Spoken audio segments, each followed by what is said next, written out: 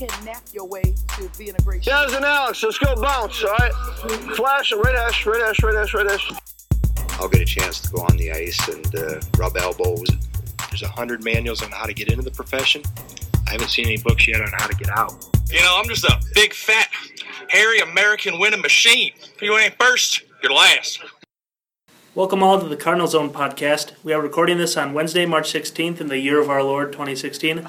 I'm Zach Rastel, and with me today, as always, is Jake Powers, along with Lauren Cox and Andrew Tucker, who, if I recall correctly, this is your guys' first time on the podcast this semester. Lauren, maybe we had you on once. I think we were on once, and I remember it was right when we got back, but school might not have even started yet. It was right before right after the bowl game. It's been a while. We're getting the band back together. We did Super Bowl predictions, I believe, at some point. So. Yeah. Yes. All right, so Wisconsin football practice started back up this past weekend, correct? And Lauren, Jake, you were both there? Right, yeah. They started on Saturday. They practiced again Tuesday. They practice on Thursday, which is tomorrow, and then they break for spring break. Okay, for those that might not know, how do these first practices differ from other ones later on in the spring? Well, for the most part, in these first practices, it's kind of like your OTAs in the NFL, where they're all in shells and just helmets and all that, but they're not really getting into any specifics as far as a scheme or play calling or anything like that. It's mostly just working on individual technique. Quarterbacks do a lot of footwork stuff. Offensive linemen just work on foot placement. And, running backs work on ball security and all that. But they're not, running through specific plays as an offense. They do a little bit of, setting up some run plays and different blocking schemes with the whole offense. But they're not scrimmaging or anything, and they're really not... They're not learning anything too specific. It's more about improving individually together and sort of getting the more general things before they hammer in the minor details later on. Right, and it's sort of a looser atmosphere at this point, too, especially with the spring practices. I mean, they're playing music the whole time. Like Lauren mentioned, they open up with a sort of 11-on-11. It's not a real scrimmage, but they just run through some running frames here and there. And then it's pretty much from there on, it's individual drills for about an hour and a half, and then they break into 7-on-7. They started that this past week, just with the quarterbacks and wide receivers throwing, and then they end it usually on an 11-11 drill again, and then they'll do something goofy at the end of practice. I mean, the first day we were there, they did a drill where they're having the defensive lineman and offensive lineman catch punts and seeing who could do better. That was pretty entertaining to watch. And then this past practice, they did a passing gauntlet, and they had the linemen run through the middle, and there were passes coming at them from both directions and stuff. There were some people with some pretty good hands. Bo Benchwall, actually. He's got some hands on him. He was a tight end in high school. Makes sense. That all adds up now. Yeah, and Beagle ended up getting some terrible passes he had to dive for. I saw the video of it later. Yeah, they were messing with that, but yeah, it was pretty good. That gauntlet drill is the same thing they run at the combine for receivers. Really? Yeah, the exact same drill. So some of these offensive linemen got to show off their stuff. Yeah, Bill Belichick was definitely watching that enthusiastically while stroking his metaphorical twirly mustache. So I guess the big storyline for fans going into this spring is the quarterback battle between Alex Hornibrook and Bart Houston. What are your guys' thoughts on that QB battle? And I guess, who do you think has a leg up? Probably Bart Houston, I think, would it be fair to say, because he's seen playing time before? It's tough because, Houston, beyond the Illinois playing time, he's never really had, and I suppose he had that one final play against Northwestern, which was weird, in the fourth quarter. But, with the exception of that, he really doesn't have that much more playing time. He's punted, I think, 6 times in his career, but that doesn't really count. So at this point, I'd say it was even, you could pretty much call it an even playing field for each of them right now. And, the snaps and practices that at this point you can't really read too much into whether one guy is taking more with the first team or whatnot. They're splitting them essentially. It's really not, it's not indicative of anything to come. Based on just watching them go through drills and stuff, I think Lauren and I were talking about this the other day. It's for every good throw that they have, every real crisp one where they're hitting wide receivers, in stride, and they look, like the starting quarterback. They come back on the next throw and just throw it at the receiver's feet or 15 feet over his head. They're both extremely, extremely inconsistent at this point. It's tough to get a gauge on if one of them is going to be able to improve and really pull away from the other. so far. And I mean, we've watched practice for 2 days now, so it's hard to know at this point. Yeah, it's way too early to draw any major conclusions based on what we've seen. But, you know, like Jake mentioned, a lot of inconsistency. It's like if you watched a certain 10 minutes of practice, you'd think, oh man, Hornibrook's got this locked down, and Bart Houston's way behind you. And then 10 minutes later, if you just watch the next 10 minutes, it's like, oh, well, Hornibrook doesn't know what he's doing, and Houston looks like he's got it under control. So it's really wide open at this point, and you know, it's they're splitting reps pretty evenly. It's Houston will come out and hand off for when they're going through the first team running drills. Houston will hand off the first 3. Hornibrook will come in and hand off the next 3, even with the same guys, and they're really rotating them in evenly. So I don't think Paul Christ has any idea at this point, but you have to imagine that in his mind, Houston just has the slight step up just because of experience, and there's no substitution for having been in that game against Illinois and really having to come back and play that live game action that Hornibrook doesn't have. Right, and even that. Yeah, go ahead. I've got a quick question for you guys. Has Kari Lyles been doing anything? Because I know that there was some speculation. Oh, he's injured. He's out. He has a left hip injury. I don't know if it's been specified. He's been at practice. He's walking around on crutches, and he sort of limps after the quarterbacks wherever they go on the field. So at this point, Lyles and the other early enrollee, Dallas Genty, he's been practicing, but Genty's the only early enrollee who's been on the field. And then beyond him, I'm glad you brought that up, beyond him, the only other quarterback on the roster right now is Bobby Dunn, who actually friend of the Jake Powers.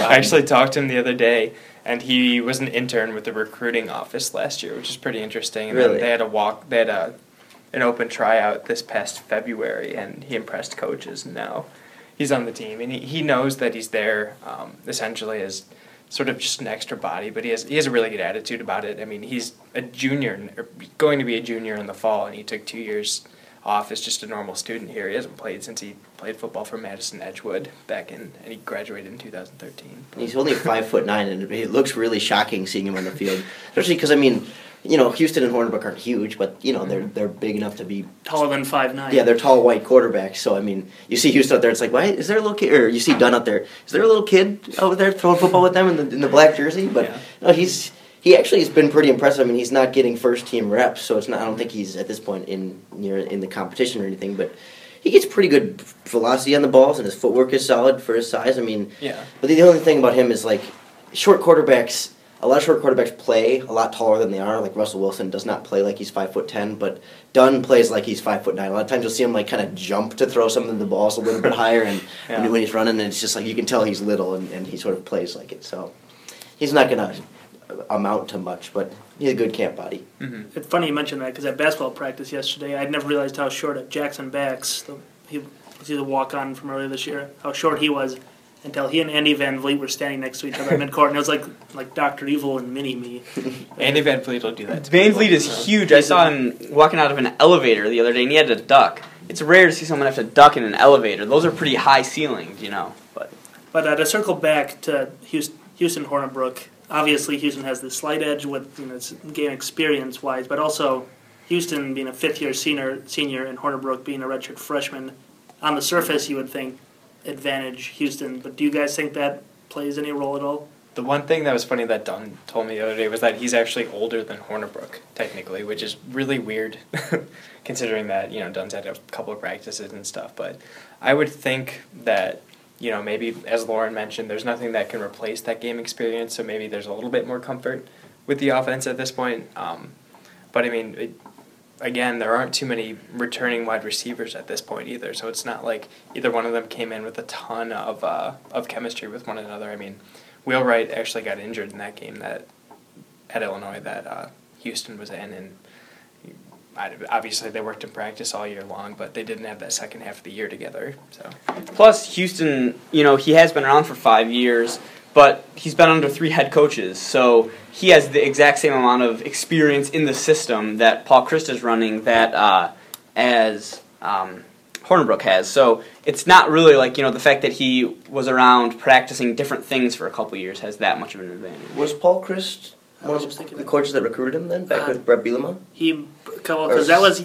I would think so. Because if that was Stave's freshman year, which would have been the year before Bart Houston. Bart Houston's first year here would have been Chris first in Pittsburgh, but I mean, Yes. still recruiting-wise, you don't know That's how true. early in the process. But he didn't have to learn Paul Christ's exact system. Yeah, So, so there's never- not in the sense that it's not like Stavi who was on the roster. Yeah. Chris.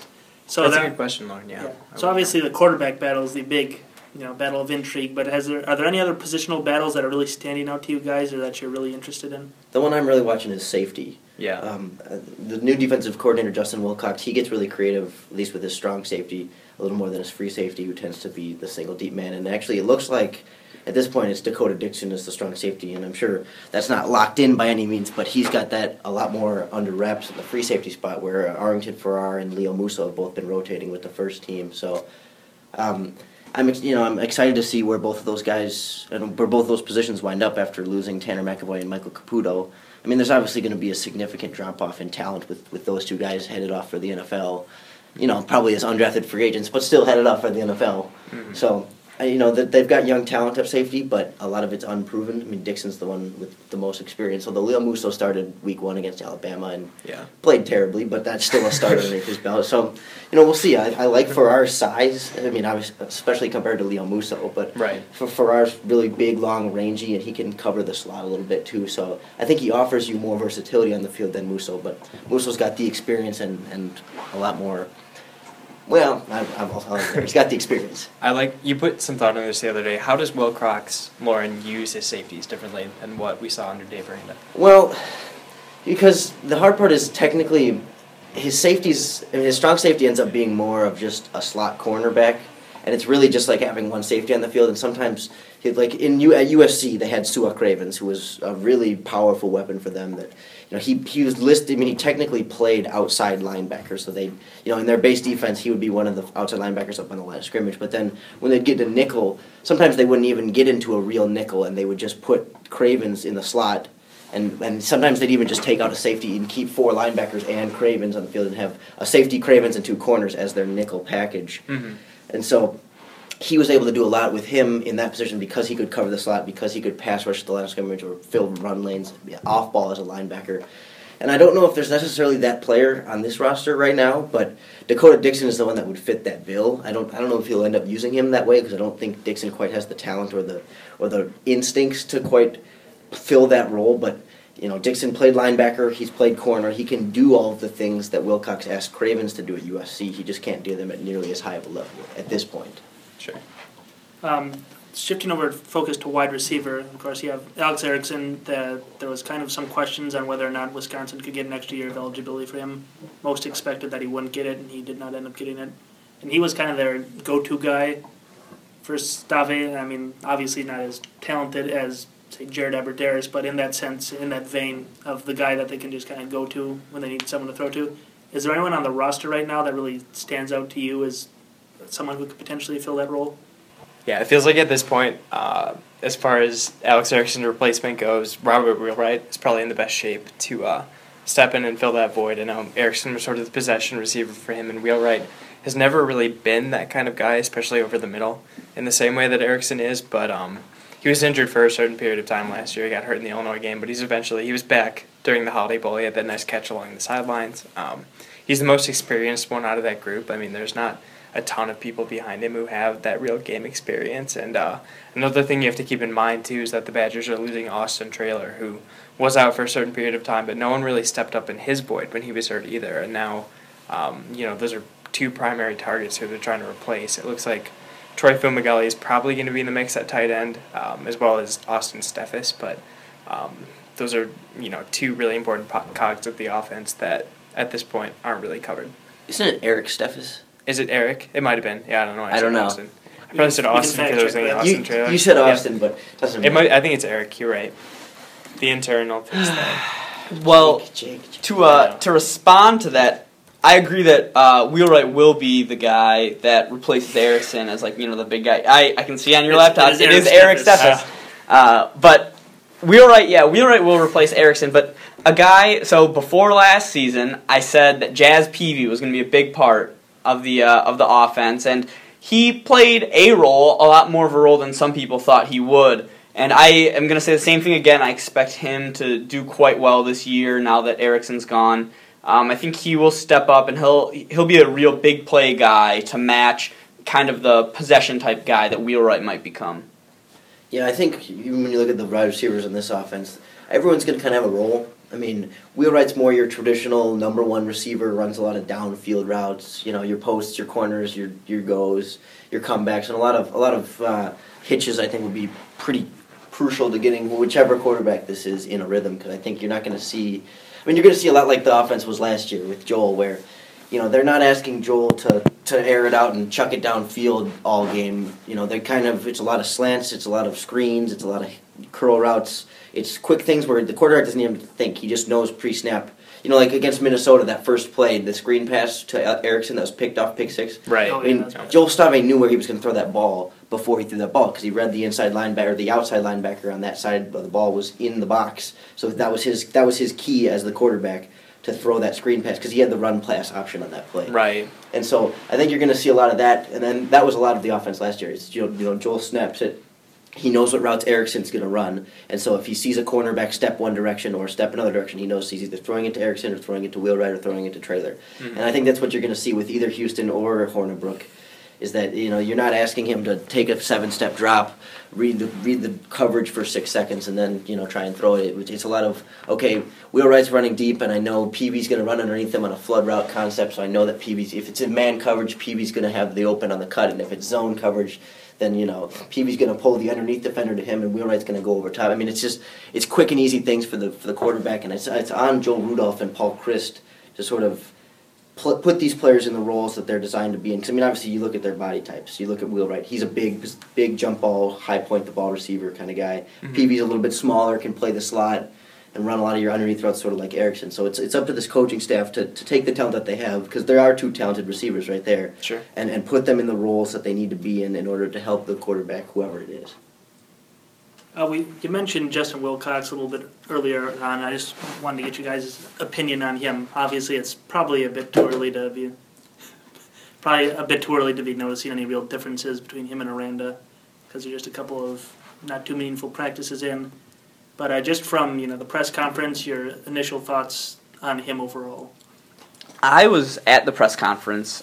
His introductory. Out of the three of us, the introductory press conference. So I'll just talk about that a little bit, and then you guys can jump in about practice. And I don't know, he seemed a little bit nervous, kind of in the same way that Paul Christ often seems a little bit nervous. He didn't seem to maybe like public speaking the most. He definitely wasn't a Jim Harbaugh, where he's going to go out and speak his mind and tell you exactly what he's thinking and then leave. He was kind of more reserved. He was very new. I mean, he had just flown in, I think, 2 days before.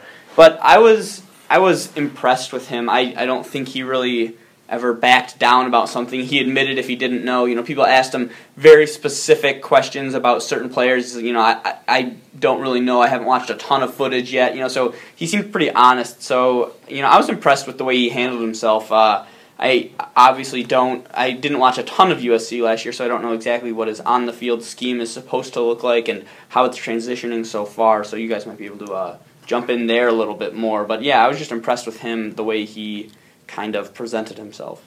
We chatted with Vince Beagle the other day, I think it was last Saturday that Beagle was talking to the media, and he mentioned that things are pretty much the same schematic-wise. It's the same thing schematically, but they're just called something different, is what he said. And based on what Lauren, you've been researching and looking at, that does seem like it's for the most part true, with the exception of a couple of wrinkles. But generally, it seems like they're going to be working with the same sort of defense.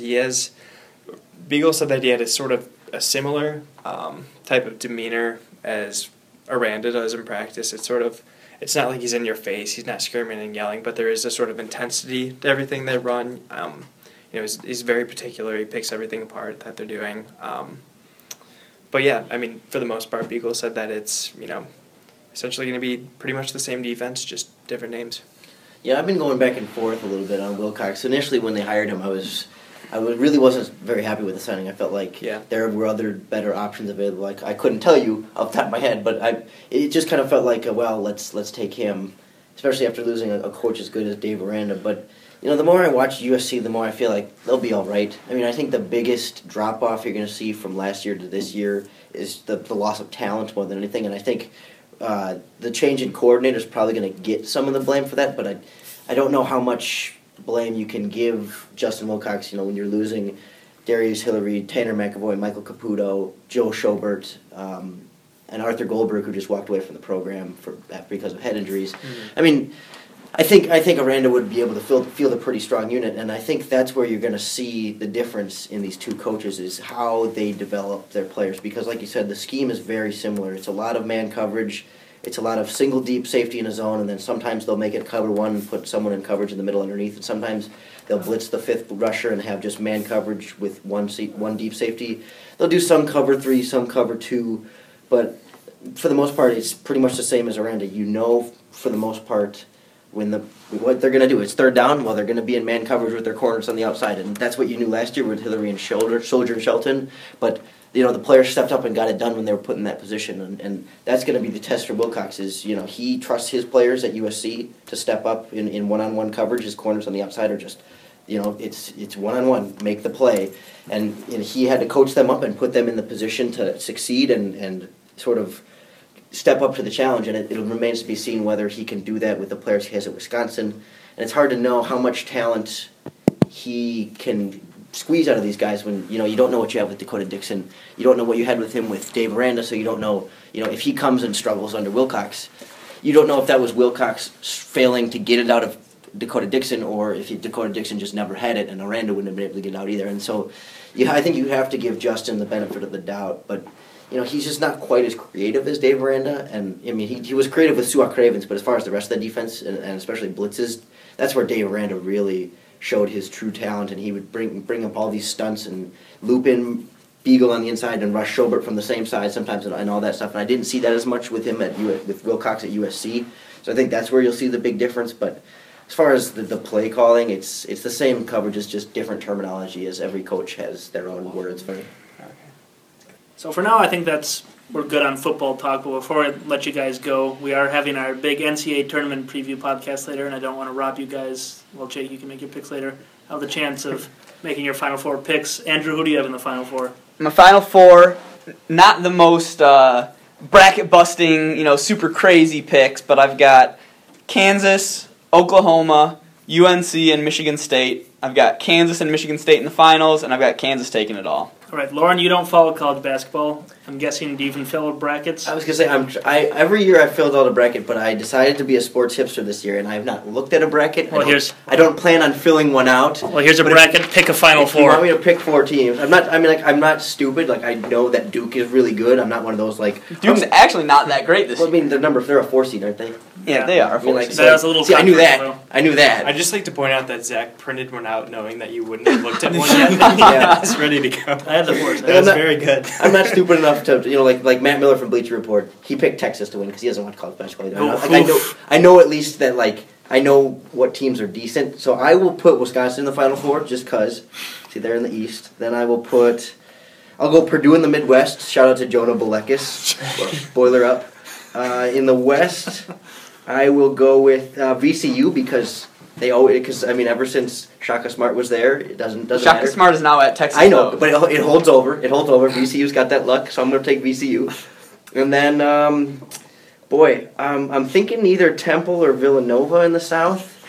I'm going to go Temple, just another 10 seed. So, in Ken Pomeroy's ratings, you mentioned VCU having the luck. Temple, I believe, is the highest team in the field of 68, with the highest team in regards to Ken Pomeroy's luck rating. So I guess you're going for luck of the Irish. Tournament starts on March 17th. Temple, VCU, Wisconsin, and Purdue. I respect that. Who's winning it? Oh God. You might want to take Purdue out of those 4. Fuck it, Temple. All right. When Temple wins, you heard it here first. If Temple wins, he deserves to win our pool, regardless of the fact that he didn't actually submit a bracket. You'll be considered... As the defending champion, I don't know how I feel about that. Lauren, if Temple wins the whole thing, I'll personally buy you a trophy. You can hold me to that. This is a no-risk, high-reward investment for me. Well, that's all for now on the Cardinal Zone podcast. We'll be back a little later on with our actual NCAA tournament preview podcast. My thanks to Andrew and Lauren for joining us today. Remember that you can subscribe to the Cardinal Zone on iTunes. Thank you for listening, and we'll catch you later.